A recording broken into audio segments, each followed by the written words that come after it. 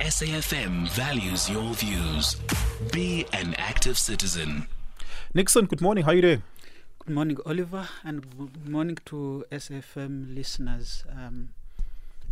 Good to be back here. You know, in December you promised me you're going to bring the new Kenyan president to studio for an interview with us. I'm waiting. Oliver, you're putting me on the spot. I don't know if the listeners will buy that, but yeah. No, you made that promise. It was, we'll ask the security guards here at the SABC. They witnessed it. It was at the entrance. And I said, hey, make it happen. And you said, I'll make it happen. Yeah, we can make arrangement with Dennis Tumbi to get the president to speak to you. But that have to be outside the public. We'll go to Kenya. A flight to Kenya right now is as much as a flight to Cape Town. So it's a friendly country after all. It is. Us as South Africa as a country and Kenya enjoy a cordial relationship. And last year we signed a bilateral engagement for Kenyans to come around visa free for the first 6 months. But also a trade flow between South Africa and Kenya is quite very good at the moment, and this is in the spirit of continental African free trade. So, yeah. I was telling Kenya and Lebu, I was under the impression that you're Kenyan, and they were like, no, he's Congolese. I didn't. So apparently, I found out you were born in Congo. I only found that out 2 days ago. Yeah, one of the beauty about knowing the continental history and continental politics and languages is that you get confused to be either one of this particular country, born of this. But I always consider myself as an African citizen, a child of the continent. So an African first, Congolese second. Yeah. That is my whole idea, because the idea of a Congo and the idea of South Africa was a creation of the 1984 Berlin Conference by the subdivision of the African continent. Otherwise, we didn't know these borders. But that is in a political realm as well, where there can be different school of thought on who you are first as a South African, or you're an African first before a South African, or it depends on which kind of school of thought you subscribe to. Yeah. But I view myself as an African first before anything. Let's go to Congo. And perhaps the latest update coming out of the DRC is that there was a protest yesterday. The police cracked down on it. And this was a few hundred people protesting against the East African deployment, Burundi and Kenya obviously having sent in reinforcement for the Congolese army to be able to fight M23 rebels. The protesters are saying that this deployment is not effective. So that's the latest update we have right now as to what happened yesterday. But take us to the beginning.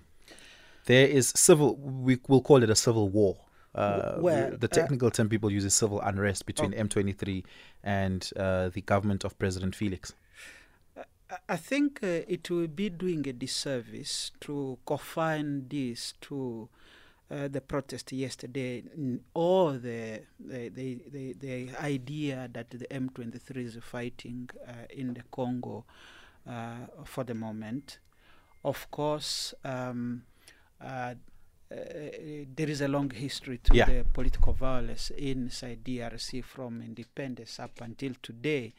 But the more recent one being the one of 1996, post-genocide in Rwanda, and then the subsequent wars that have happened in DRC. And what we see today is... So just a quick pause. What's happening in Congo today is a spillover from the Rwandan genocide. Certainly. Okay. And you get it correctly, because what happened then after the Rwandan genocide, close to over 200,000. Those are the official figure from the UNHCR, but many have said that over than 1 million people from Rwanda were to to go to the DRC after the United Nations asked the then dictator Mobutu Sese Seko to open a humanitarian corridor under the Operation Turquoise, which was led by the French, to allow these people to get into the DRC. But then the regime in Kigali saw that they were facing a existential threat because Habyarimana's forces had been allowed to get into the DRC with their arms and so on, including a few of those who committed genocide in Interahamwe and so on. But that has been sort of a pretext. But behind that, there is an international shifting of political dynamics within the context of geopolitics of the region. Before we go on to that, maybe let's geographically place DRC in the region and why the spillover of the Rwanda genocide would lead there. DRC shares a border with Uganda. DRC shares a border with 9 neighbors. On the east, there is northeast and extreme northeast, there is Sudan, South Sudan, which was Sudan then. Lower northeast, there is and east part, there is Uganda, Rwanda, and Burundi, and then Tanzania on the southeast, and south there is Zambia and Angola. And the west, there is Congo, Brazzaville. Then on the north, there is a Central African Republic.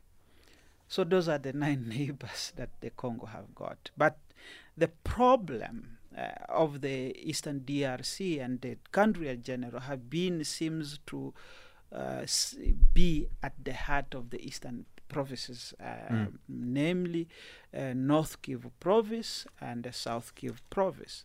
The addition to that has been problematic since 1998 is the one of the Ituri province, which borders Uganda as well, but both North Kivu and Ituri borders Uganda. So that is geographically. In terms of social composition, the demographic composition that was found in Uganda, there are certain tribes or ethnicities that share the borders.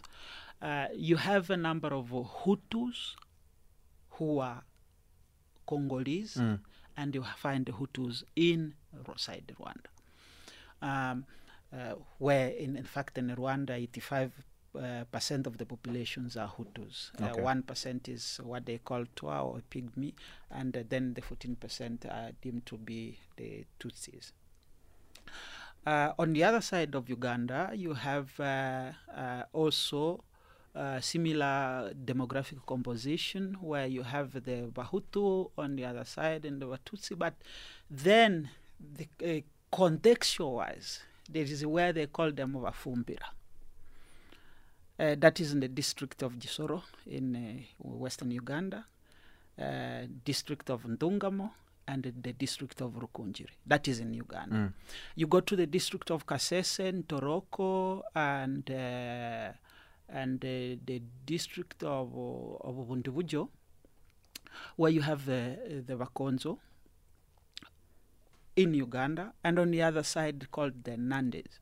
Now, approximately the Nande population in Congo, they are about close to 6 million, according to the current statistics. Whereas the Bakonzo, which have similar dialects, here I'm talking about Botswana in Lesotho and Botswana in South Africa, where you have Botswana 2 million in Botswana, which are called as a country or as a nation. But here, the Botswana, which are close to 4 million people, 5 million, which are called as an ethnicity in South Africa. So those are the kind of socio-demographic political cog that bring about political quagmire within the context of the Great Lakes region. Indeed, I'm saying this deliberately so that our listeners can understand, because where I'm going is you see that in the social media narrative currently, there has been what they call so-called genocide against Tutsis in the Congo. It's an well-orchestrated campaign to make it seem that there is a target. So ethnic and tribal identities are at the core of what is happening right now. It has been used at the core of what is happening, but beneath it is the geostrategic underlying issues. Right. That so ethnicity is just a tool they're using here. Ethnicity is a tool. Right. To justify certain wars. Okay, so we'll get there, but I want to take a quick break. On the other side of this, we continue the conversation with Nixon Katembo. SAFM, let's talk. I'm in conversation with Nixon Katembo, the African Affairs Analyst and Language Specialist at Channel Africa's Kiswahili desk. So ethnicity is the tool, but there are material reasons beneath that for the conflict. Certainly, and one of which is the geopolitical economy of the region. The region is endowed with mineral resources. Yeah. The region is endowed with all sorts of kind of wealth. Minerally, the DRC would be the wealthiest nation on the planet? On Earth, yes. It would be followed by Russia in a way when you look at the quantification of resources. But also the DRC is critical to our environment, with second largest rainforest after the Amazon. So if we're talking about climate change, we're looking about the DRC being a savior. And if we don't care about the DRC, then we might not as well care about our environment. So the severe flooding we see in KZN or in harsh conditions in the Western Cape might end to bite us. But if we cooperate with the DRC, we might as well get water from the DRC or even electricity via the Inga Dam. But that aside, I'm showing the importance of this particular country to the rest of the continent. So we were talking about the issue of ethnicity being part of the bigger picture of the current political situation and especially the security situation in the country. So what you see, because of the changing dynamics of international politics from the early 90s, Mobutu, who was the president of the DRC, Zaire at the time, was the CIA's bondsman in the Great Lakes region. Yeah. And when the Berlin Wall fell, the United States and other European powers, including your France and Britain, identify a new kind of a breed of leaders, of what Bill Clinton at the time said that this is the new generation of African leaders who are going to kind of bring the continent forward. But in real sense, it was a kind of looking at American own strategic interest in the Great Lakes region and in Africa as large. But then they identify a new crop of leaders in the name of Yoweri Kaguta Museveni in Uganda. He started the war in the early 80s against the government of Uganda, and they eventually took over power in 1986. And what happened then, those who were Tutsi refugees in Uganda will get into government. Kagame, the president of Rwanda, was at one time the deputy head of military intelligence and internal security in Uganda. Oh, okay. And so was the likes of one of the founding father of the RPF, Rwandese Patriotic Front, Fred Rugema, who was also at one time a minister of internal security in Uganda. And then through that change of geopolitics within the region, then they get supported by the Ugandan government to go and overthrow the regime of Habyarimana, which was also part of changing politics within the Great Lakes region, getting rid of Mobutu, getting rid of these former allies of the U.S. within the region. So with that came a different shift around social demographic composition, because Rwanda in itself has several challenges about their demographic composition with among the Hutu and the Tutsis. It dates back to aristocratic nature, where the Belgium, when they came and they told others that you are much superior than other ones, and this kind of created a social discontent that we saw in Rwanda from the early 50s,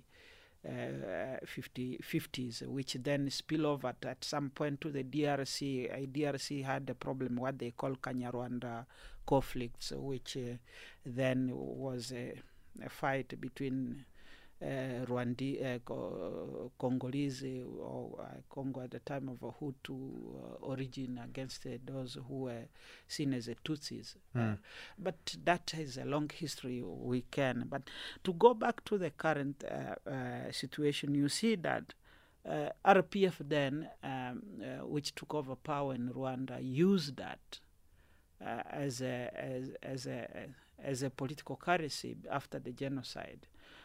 To then pursue its own national interest within the region and kind of trying to build its hegemonic power, because in a realism, states have their own interests and they have to pursue those interests aggressively regardless of what. And this is what people do not understand when it comes to issues of the Great Lakes region. But of course, with tacit support of the United States and the UK, for example, the Rwandan army, both the Rwandan army and the Ugandan army have been trained extensively by the US.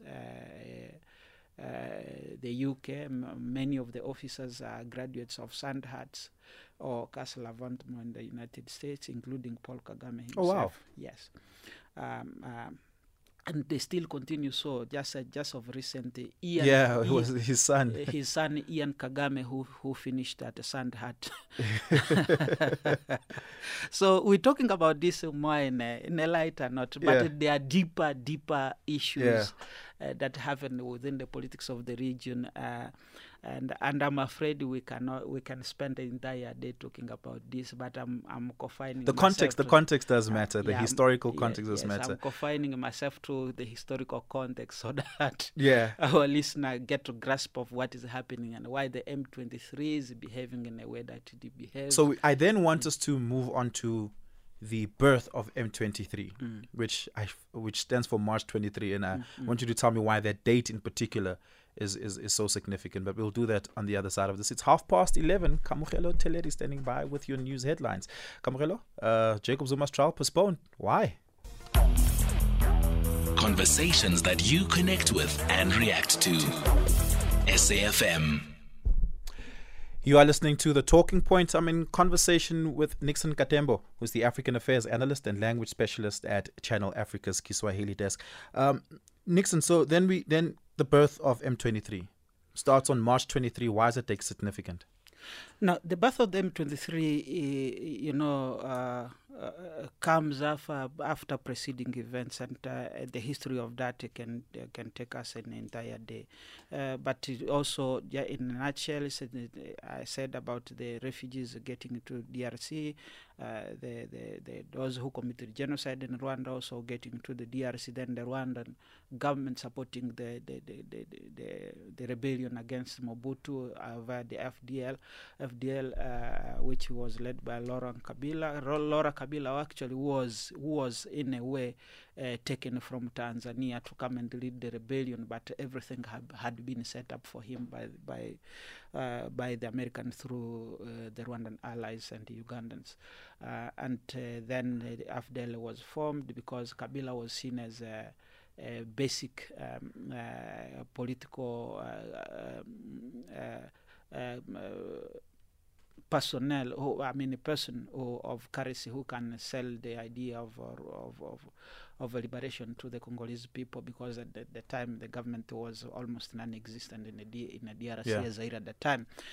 But then, when that happened, Kabila takes over power in May 17, 1997.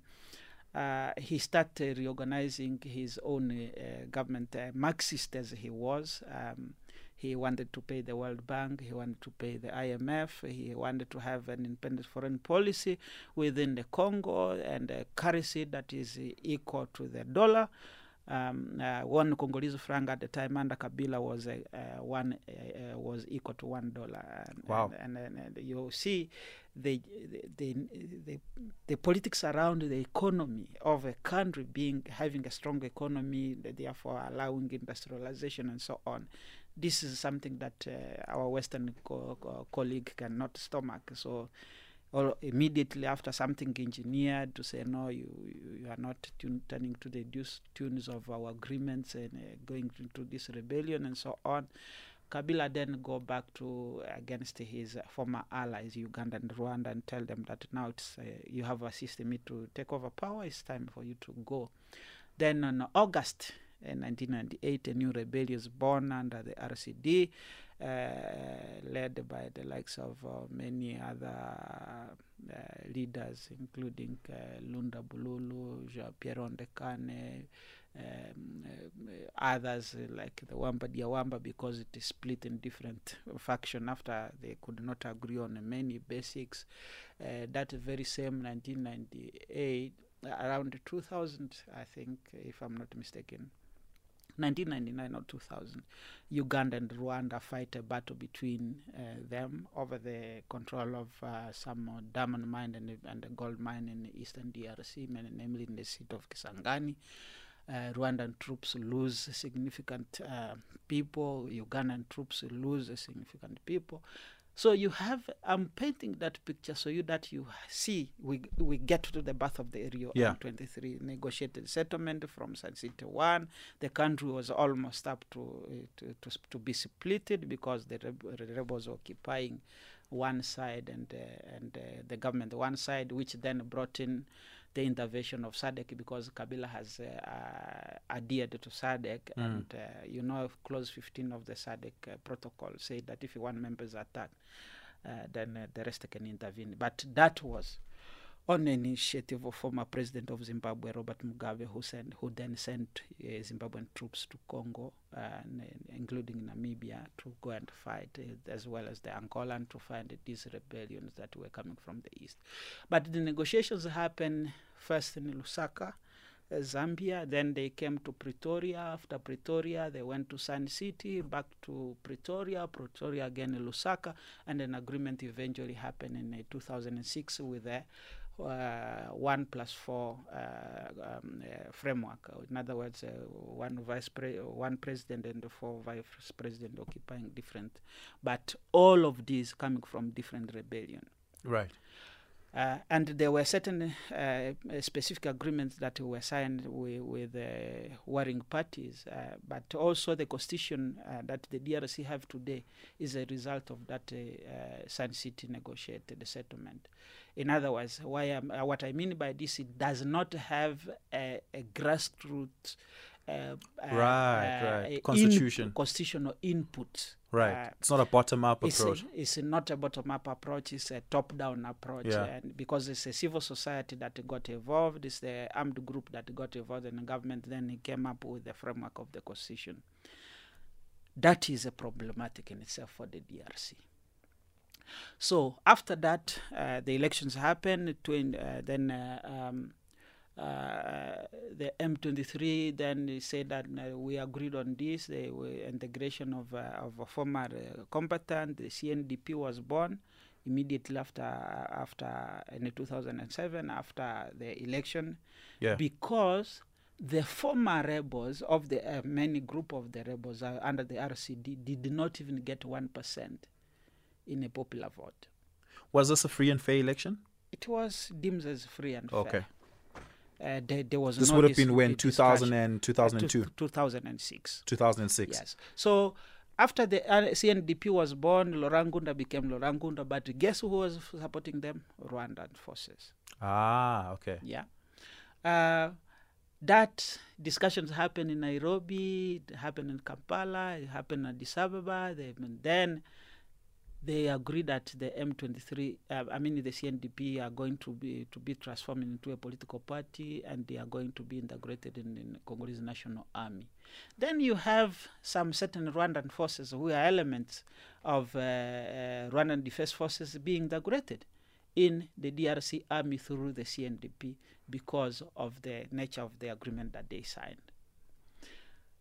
in March 2009, the same CNDP transformed itself to the M23 because they are saying that the agreements that the government signed with the CNB did not, was not respected. Hence the March 23 movement of 2009. That becomes a problem as well. They go back to the same thing that no, we need the recession of a combatant with the ranks into the army and so on. They fight until 2012 to the signing agreement so on. But this time, the Force Intervention Brigade composed by South African Defense Force, especially air support, and the ground support was done by the Tanzanian and the Malawian. They defeat the M23 in 2013. How many elections have there been in the DRC since 2006? Well, there have been 3 elections. This year's election would be the 4th? This year's elections will be the 4th. I want us to speak about the significance of this year's elections. So this year's elections is very significant because what is going on now, the M23 is pushing a war in Eastern DRC. And the international community, through the UN group of experts, has shown that they have committed atrocity. Rwanda has been fingered to support the M23. Of course, RDF, some of us have got images and videos of columns of Rwandan special forces getting inside the DRC. At some point, evacuating their injured as well. So the charges that Rwanda have denied for over the years, but then you see that culminating into tension between the DRC and Rwanda, because now the current president inside the DRC have laid the blame squarely on Rwanda on the current insecurity in the DRC. But at the same time, he is facing internal challenges when to come to political front because he has not delivered on some of the promises that he said in the manifesto. And what I mean, I'm saying this by deliberate because I know in the discussions they might come up with your listeners and the many questioning on why things are happening in the way they are, why the DRC is blaming Rwanda for what is happening. It's because of those security dynamics that have happened over the years since 1996. But it's important to mention that these elections are very important because the previous one, a section of the population did not vote in two districts owing to the issue of security. Now, the country is facing insecurity in the east. A chunk of Rutshuru territory has been taken over by the M23, although they are saying that they are withdrawing under the Luanda. Is M23 on the ballot?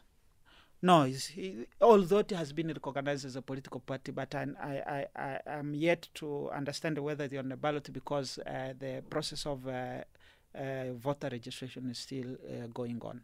Yeah, can we have a listen at this voice note as we wrap up this conversation? Hi Oliver, lovely show. I don't know if Nixon will be able to know some more information, enlighten us. When Mugabe sent his troops and the other African states sent their troops to help DRC, what did they do? Was it all in good intentions and they didn't loot minerals in that country? And right now, have they not also annexed some of the mineral resources in that country? Thank you. Can I rephrase that question?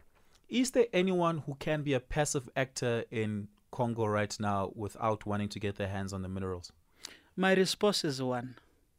You know, when you see an elephant that is dead, especially for the villagers, everyone will come and want to have a piece of an elephant. That is my simplest response I can give. The DRC has a problem of institution of framework of the state, a strong institution that can defend the national sovereignty of the country, and therefore everyone who comes in has become sort of finding their own interest. Uganda have its own interest. Rwanda has perpetrated. In fact, the entire Rwandan economy is built on the back built on the back of the demise of the DRC. And the people, when I say this, people think that I'm joking.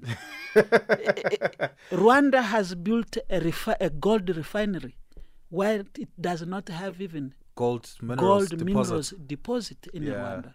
It has built a coltan refinery, but it doesn't. Uganda the same have built, but at least for Uganda, because Uganda have gold in Karamoja and in the district of Kasanda, now the former Muvende district, which have been subdivided into different districts. So we've run out of time so badly. Yeah, so I understand. The conversation is always interesting. So you asked a specific question around the importance of the elections just before we get out of this conversation, is that President Tshisekedi is facing internal political problem in the DRC by failing to deliver on the promises and the aspiration of the people, namely the security issue. Security sector reform, building an army that is responsive to the interests of the nation. But above all, and what I condemn him, as it goes back to the protest, is that in my own view, and this is my personal opinion as an observer of the region, he has kind of what I call outsourced the sovereignty of the nation, because now every other forces have come into the DRC, and getting them out will need a stronger statistician and a stronger political will, both on the part of those forces where they come from and the political will of the DRC. But above all, it's upon the people of the DRC to liberate themselves from this political quagmire that they find themselves in. You're going to get us fired. We've stolen so much time here. DRC, a country without sovereignty, Nixon Katembo says. It's 45 minutes after 11, 50 minutes before the top of the hour. Time for your book reading. Sitting Pretty, Christy van der Westhuizen.